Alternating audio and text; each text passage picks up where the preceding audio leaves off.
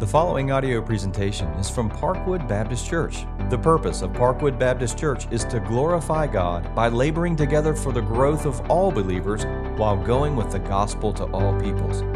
More information about Parkwood Baptist Church is available at parkwoodonline.org. That's parkwoodonline.org. Those of you who are new to Parkwood, here's what you need to understand how I approach preaching. I start in a book of a Bible somewhere and I preach through it. Normally it's a verse by verse or a chapter by chapter way approach. We're working through the Psalms, and instead of dealing with each verse, you could preach literally 5 or 6 sermons on each Psalm. I'm doing one a week. So this week we come to Psalm 6. The title of the message is A Cry of Repentance. The number one criticism that I have received over the years for preaching, and I'm not looking for any affirmation from you, I'm just stating the facts. Number one reason I get letters is for, quote, being negative. And really where it comes from is when I preach sermons like today, where I'm trying to be faithful to the text and preach what the text actually says and confronts us. So lest you think I'm just being negative today, can I just remind you that again on Friday, a young man went into a high school and murdered his fellow students and teachers? Can I just remind you, those of you who think that the only thing that's ever supposed to emanate from the church is something, quote, positive? That we live in a broken world. It is deeply broken. And what we need to understand is it's not just the brokenness that we're experiencing with each other, that there's something broken in all of us, and that God has spoken to us about it. Thank God. I'll make this argument to you today, and I hope it becomes clear at the end. Repentance is good news. That God would call us to and lead us to repentance is good news. So, this is one of 7 of the Psalms of repentance that you'll find in the 150 Psalms. It's the first one that occurs. So, Psalm chapter 6, I invite you to stand. To the choir master with stringed instruments, according to the Sheminith, a psalm of David. O Lord, rebuke me not in your anger, nor discipline me in your wrath. Be gracious to me, O Lord, for I am languishing. Heal me, O Lord, for my bones are troubled. My soul is also greatly troubled. But you, O Lord, how long? Turn, O Lord, deliver me. Save me for the sake of your steadfast love. For in death there is no remembrance of you. In Sheol, who will give you praise? I am weary with my moaning. Every night I flood my bed with tears. I drench my couch with weeping. My eye wastes away because of grief.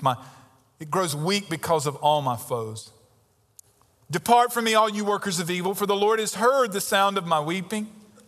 The Lord has heard my plea. The Lord accepts my prayer. All my enemies shall be ashamed and greatly troubled. They shall turn back and be put to shame in a moment. Let's pray. Lord, we would ask with David, turn, O Lord. Deliver our lives for the sake of your steadfast love. May we both see and hear and receive your great mercy this day. Speak to us now, we pray in Christ's name. Amen.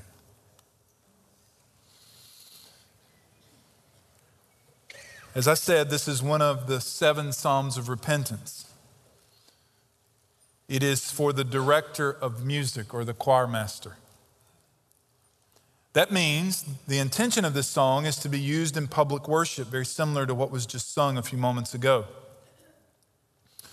The message of this song to us and to one another as it is to be preached and sung is our need for repentance. Now, I need to help you and to help my own mind and heart get on the page of understanding here what we're talking about. I'm just going to ask some questions. These are rhetorical. Don't answer them out loud. You might be wrong. Is sin simply failure? Is my awareness of sin and my response simply to try harder and to do better?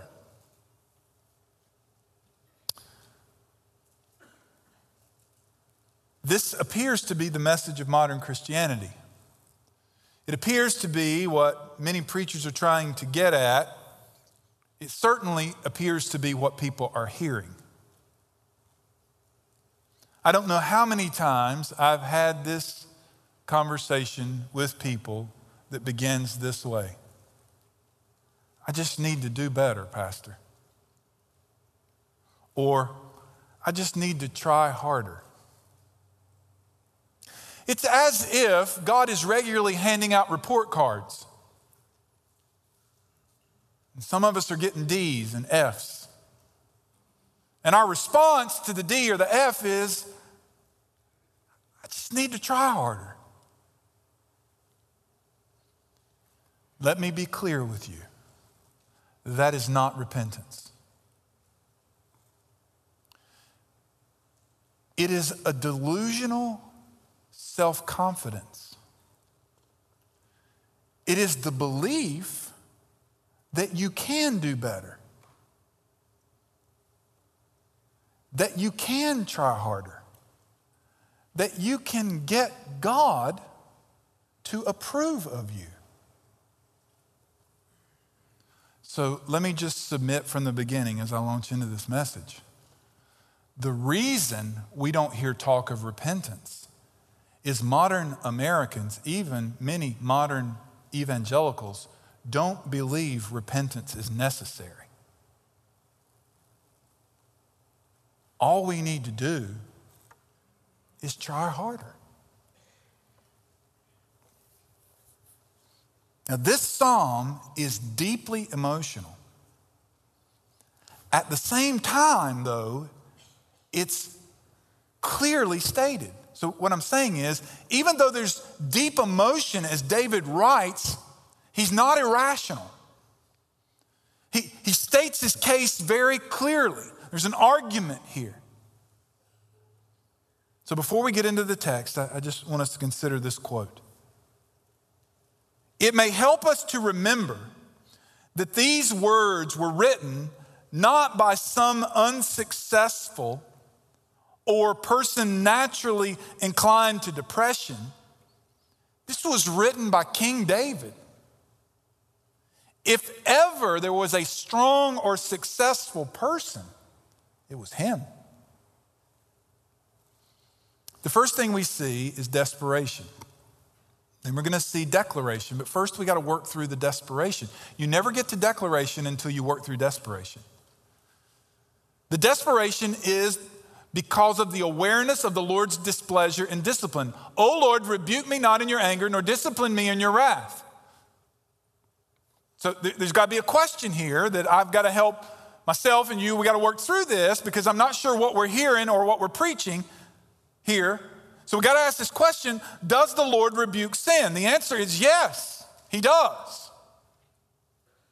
Does the Lord discipline sin? Yes, he does.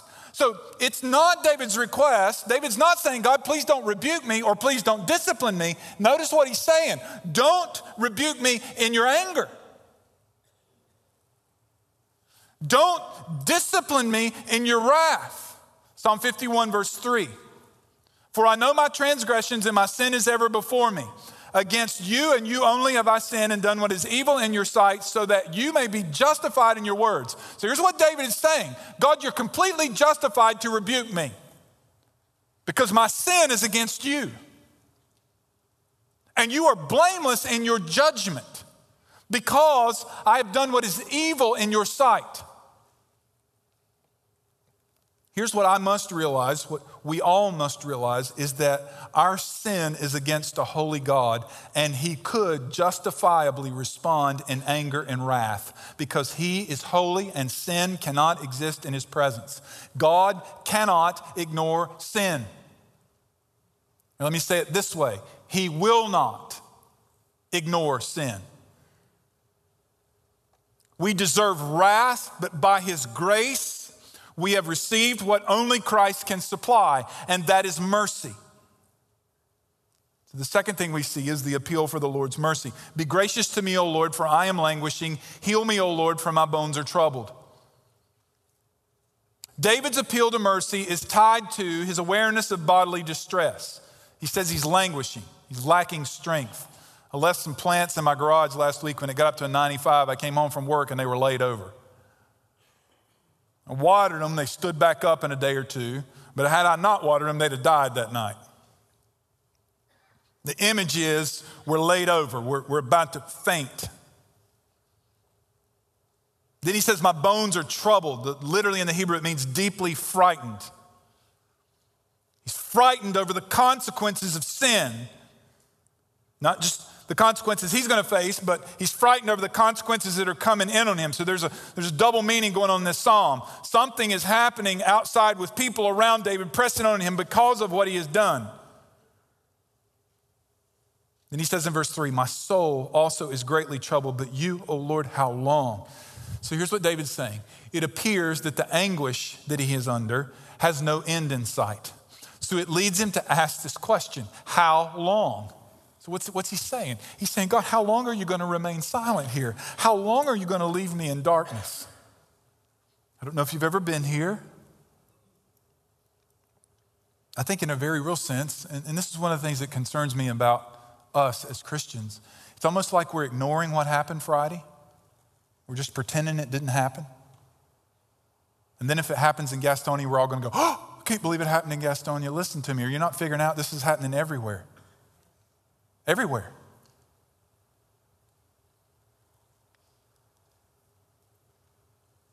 We should be asking this question, how long, O Lord? How long? John Piper in his book, When the Darkness Will Not End, said, we draw no deadlines for God. He hastens or delays as he sees fit. His timing is all loving toward his children. Oh, that we might learn to be patient in the hour of darkness. I don't mean that we make peace with the darkness. We fight for joy, but we fight as those who are saved by grace and held by Christ. So here's what David's saying here. In his sin, he remains in misery because God is absent. And what he needs is for the Lord to return and to deliver him. So he says in verse 4, turn, O Lord. When you compare that with the priestly prayer in Numbers, and the Lord be gracious toward us, may he lift up his countenance to you, may he turn his face to you. He's asking for God's grace. God, turn to me, deliver me, save me for the sake of your steadfast love. Now notice this. This is crucial. If you don't get this part, you turn Christianity on its head and you make it into something else. David does not say, God, I've really tried hard for you. I've done my best and I don't understand. God, haven't you seen everything I've done? But you know, I'm a good person.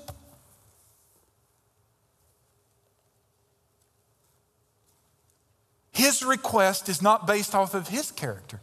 The request to deliver him is based on the character of God. That God's steadfast love, that is the sake of his appeal. So let me just be clear. There is nothing in me that moves God toward me. Nothing. God moves toward me or you solely because of his mercy and his steadfast love.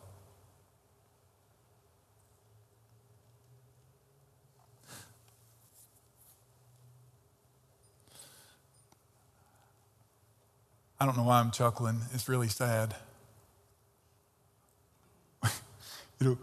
We've so bought this thing of we just need a positive message. None of us have self-confidence. Really? Like nobody in this culture has self-confidence? Are you serious? This is the most self-confident age we've ever lived in. But here's what we're all trying to deal with. We're broken inside. So the way we're coming to God is if God is a therapist. Not that he's holy.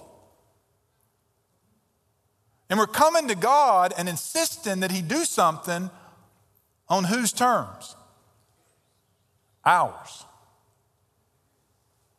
Repentance says, God, it's always on your terms, not mine. And it is according to your unfailing love. His last argument here, verse 5. For there is no remembrance of you in Sheol who will give you praise. So what he's saying is, I was made to praise God. That's why it says we fall short of the glory of God in our sin. We were made to praise God. And the only way that we're ever going to praise God is to receive his mercy. If we don't receive God's mercy, then there'll be no praise of him in hell. There'll be no remembrance of him in hell. But Nehemiah 9:31 says this, nevertheless, in your great mercies, you did not make an end of them or forsake them. Thank God for that. You did not make an end of them or forsake them. Why? For you are a gracious and merciful God. So we continue. Back to the psalm. The acknowledgement of weariness. I'm weary with my moaning. Every night I flood my bed with tears. I drench my couch with my weeping. My eye wastes away because of grief. It grows weak because of all my foes. Now, here's what I thought this week as I'm reading this. This is the man who slayed a bear and a lion as basically a child. Then as a teenager, killed a 9-foot giant with a slingshot. He's now the king, and he's languishing in his bed of tears. Is there any hope for him? Is there any hope for us if we come to this point? Let's turn to the gospel. Matthew chapter 12. Matthew chapter 12. Jesus here is making a declaration about himself as he's speaking to the crowds. He draws from multiple passages from Isaiah to explain who he is. And as he explains who he is explaining what he has come to do for sinful human beings. Behold, my servant whom I have chosen, my beloved with whom my soul is well pleased. See, God's completely pleased with Christ because he's sinless. I will put my spirit upon him, and he will proclaim justice to the Gentiles. He will not quarrel or cry aloud, nor will anyone hear his voice in the streets. A bruised reed he will not break, a smoldering wick he will not quench, until he brings justice to victory, and in his name the Gentiles will hope. Let's start there at the end. He will bring justice to victory. Justice was brought to victory on the cross as God satisfied his wrath in Christ, and victory came in the resurrection as Christ rose from the grave. Now, why did Christ give himself for us and rise from the grave?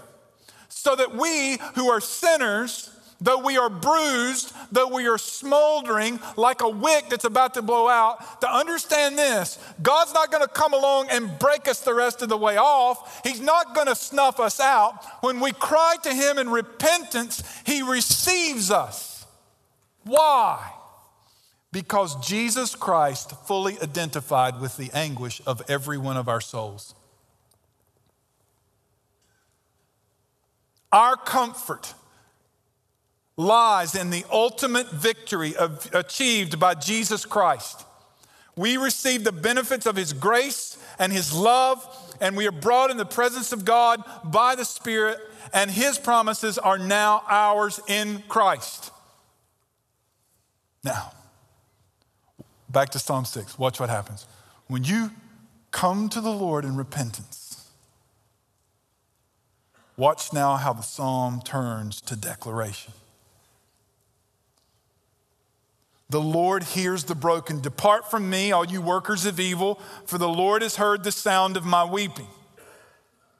The Lord hears the cry of the repentant. We should expect him to hear our cry.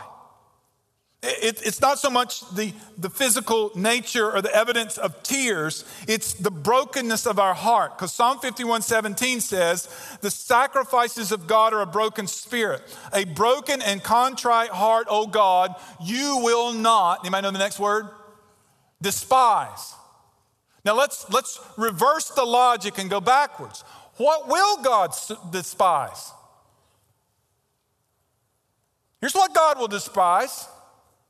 You got to get your mind around this. I need to do better. I need to try harder.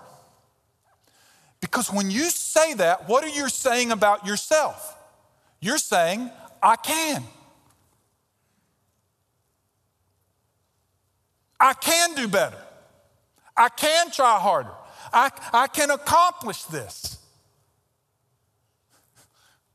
This speech has been made last week at college graduations and it'll be made for the next 2 weeks. Just remember this, you can do anything. That is not the message of the Bible. You say, well, it says I can do all things through Christ who strengthens me. You know what that means? In context, it means you can suffer for Jesus. That's what it means. It means you can endure difficulty for the sake of Christ. So put it in context the next time you say it. You can do only through Christ. But a broken and a contrite heart, when we come to the Lord in brokenness and we cry out to him, he will not despise us because the Lord accepts the cry of repentance. The Lord has heard my plea. The Lord accepts my prayer. So it begs this question, have you cried to the Lord in repentance? Have you cried out to him in repentance? Now, we've changed the narrative. We've come up with new language. We kind of drew from the Bible a little bit with it, but we've come up with new language to define what it means to be a Christian. That all you got to do if you want to become a Christian is to ask Jesus into your heart. So I have a question for that. If that's all you need to do is to ask Jesus into your heart, where's repentance in that statement? Where is it? Where is the explanation of sin? Where's the explanation of the need of sin? And even saying you need to ask Jesus in your heart, are we saying something confidently about what a person can accomplish there?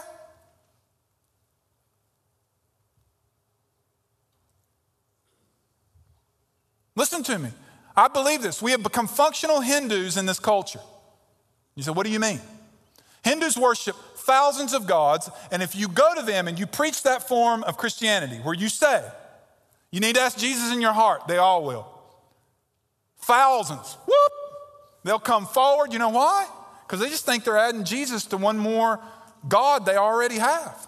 And I believe that's what's happening in many Americans who are, quote, asking Jesus in their heart. They're just improving themselves.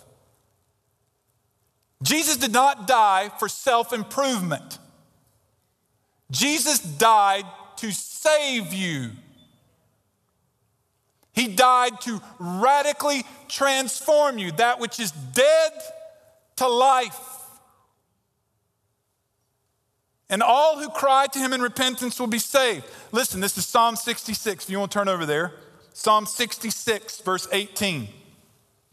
If I had cherished iniquity in my heart, the Lord would not have listened. But truly God has listened. He has attended to the voice of my prayer. Blessed be God, because he has not rejected my prayer or removed his steadfast love from me. Now, hang with me here. Track with me. If you've never been in church, glad you don't have all the garbage I'm talking about right now. Okay? I'm grateful for you. But those of you who've been around Baptist land for a while, let's wake up here for a minute. Have you heard this? You need to ask Jesus in your heart. And later, you need to make him. Now, wait a minute. Jesus said this. If anyone would come after me, he must deny himself and take up his cross and... Here's what we're saying, folks. Let me just get up under the hood and lift it up and say what we're saying. You can ask Jesus in your heart and harbor your little sin over here and do what you want to do. Just get you some fire insurance from hell. And later on, if you want to, you can make him Lord. By the way, you don't make somebody Lord who is Lord. Jesus is Lord. And repentance is acknowledging he's Lord and you're not. That you're the sinner and he's the Savior. We cannot cherish sin in our hearts and believe that God has listened to us. But when we come to him in repentance, he attends to the voice of our prayer. He will not reject it. He will extend his steadfast love. So, this week we're talking about evangelism and growth groups. Let me just make a little appeal to you here. If you are not, in your presentation of the gospel, presenting the need for a person to receive the gospel, if you are not explaining sin and the consequences of sin, you're not preaching the gospel. You're not proclaiming the gospel. Because 2 Corinthians 7:10 says, godly grief produces repentance, and don't miss this, leading to salvation.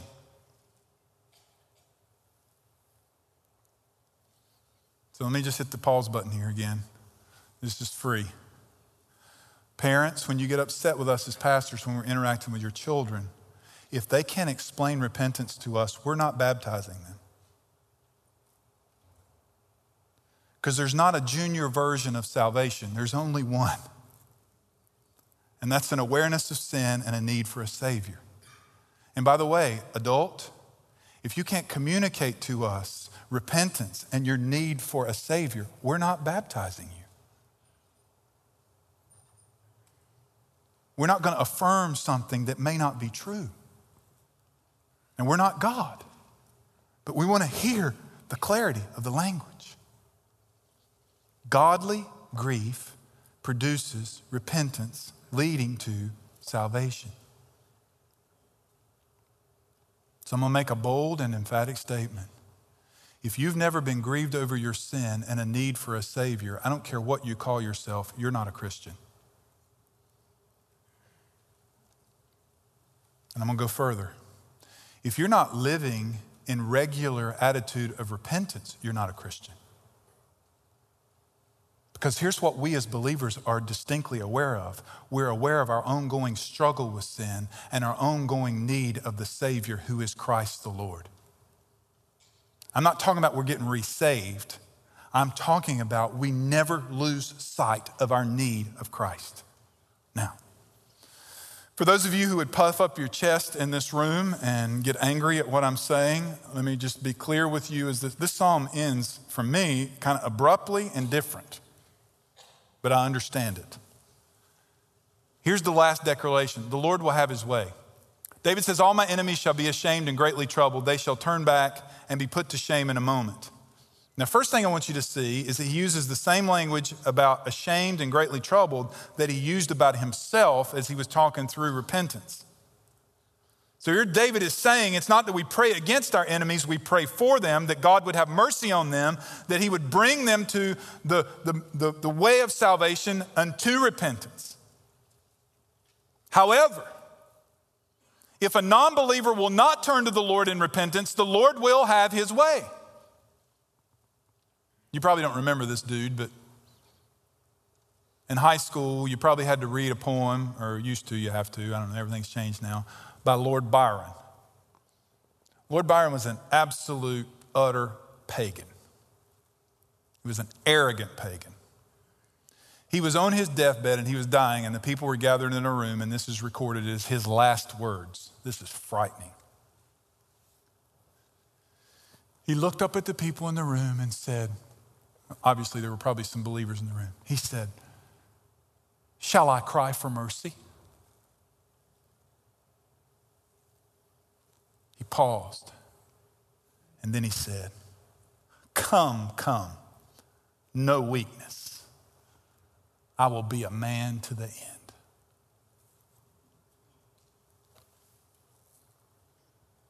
Now, he boldly said what I see regularly.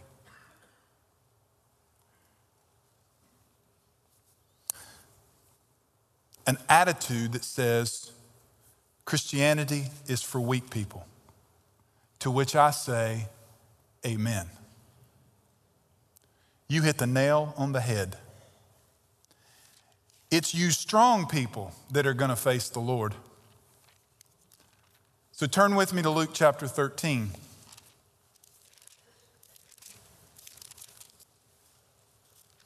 Luke chapter 13, verse 22. Jesus went through the towns and the villages, teaching and journeying toward Jerusalem, and someone said to him, Lord, will those who are saved be few? And he said to them, strive to enter through the narrow door, for many, I tell you, will seek to enter and will not be able. Okay, now what does that mean? All right. John 14:6, Jesus said, I am the way, the truth, and the life. No one comes to the Father except. All right, you want to tick off 21st century America, tweet John 14:16 this afternoon. Go on Facebook and write, there's only one way to heaven, there's only one way to God, and that is through Jesus. Write out John 14:6 and see what you get. This is what Jesus is saying here. There's only one way. There's only one. Now, when the master of the house is risen and shut the door, and you begin to stand outside and knock at the door saying, Lord, open to us, then he will answer them, I do not know where you come from.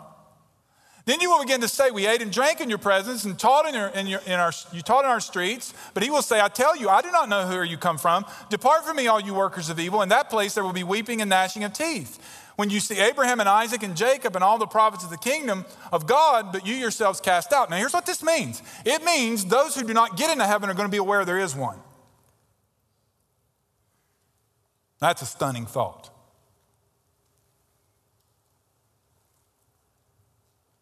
So let's put this in the 21st century. There are going to be people who are going to go, hey God, I went to church every Sunday. I was doing my best. I was trying to do better. Trying to improve things. Signed up, I volunteered. Helped out. Worked in kids. Taught a growth group. For those who have never acknowledged their sin and repented of their sin and turned to Christ as their only Savior, he will say to them, I do not know who you are. Here's the good news. Don't miss this. It doesn't end there. And people will come from the east and the west and the north and the south and recline at the table of the kingdom of God. And behold, some who are last will be first and some who are first will be last. You know who's coming to the table? The broken people.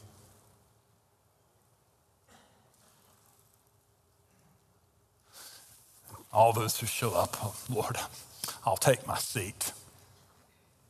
Aren't you proud of me?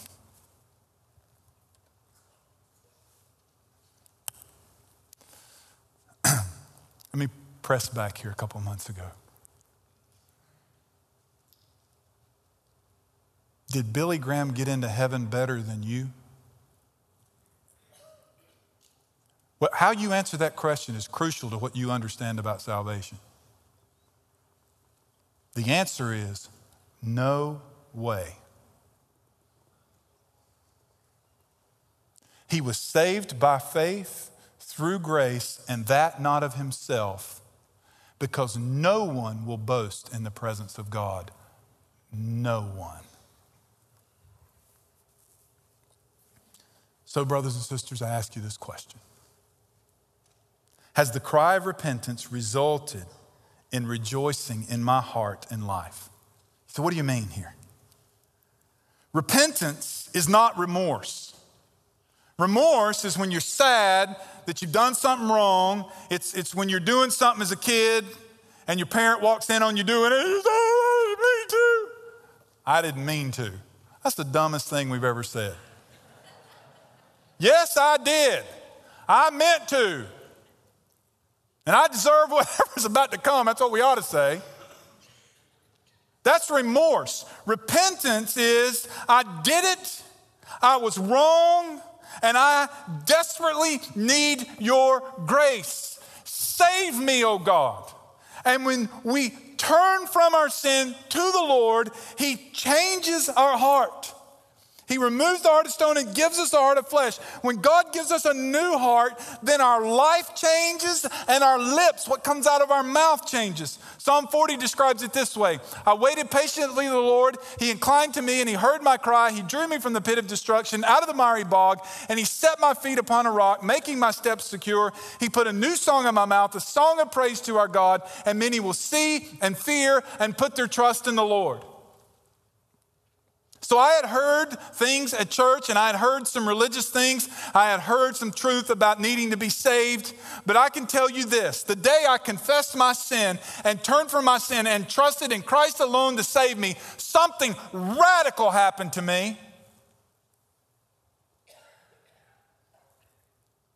And every person who has come face to face with their sin and their need for a Savior, who in repentance has cried out to Christ for salvation, something radical has happened to them. And what the Bible is teaching, there will be evidence of that. That your feet are set on a rock and a new song is put into your mouth. Mephibosheth, one of the house of Saul, relation to Saul. He's the only one that survived to go into David's kingdom. And it says this about Mephibosheth. He was crippled in both feet, and he ate at the king's table.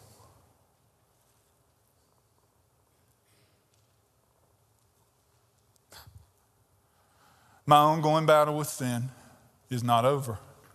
God radically changed me, and he put a new song in me. But my battle with sin is not over. Yours isn't either. My battle with sin reminds me I'm crippled in both my feet. But God, by his grace, reminds me that I eat at the Lord's table. That is by his grace alone. Now don't start putting your stuff up. I want you to hear me out. We're about to sing to each other. Come, you sinners, weak and wounded. It's who we are. We come as sinners in need of grace. We are broken people. And there's going to be a line in there. It says this: if you wait until you're better, you will never come at all. Never. The chorus says, I will arise and go to Jesus. He will embrace me as his own. That's all of grace. That humbles me every time I think of it. So let us remind each other with the gospel. Let us cry out and call to God and call out to those among us who are trusting in themselves for salvation that today they will turn to Christ, that they will be radically saved. In a few minutes, when we celebrate the miracle of salvation through the evidence of the water baptism, let us celebrate that God has saved another, and that for his sake and for his glory. Let's pray. Father, lead us now. Lead us. Save those who are outside of the kingdom, and save, God, for your glory. I pray for those who have called on the name of the Lord for many years, that we would be humbled yet again today, that we would sing this song to each other, that it is all of your grace. Pour it forth on us now, we pray in Jesus' name. Amen. Thanks for listening to this audio presentation from Parkwood Baptist Church, located in Gastonia, North Carolina. Please feel free to share this message with others. For more information about Parkwood Baptist Church, visit parkwoodonline.org. That's parkwoodonline.org.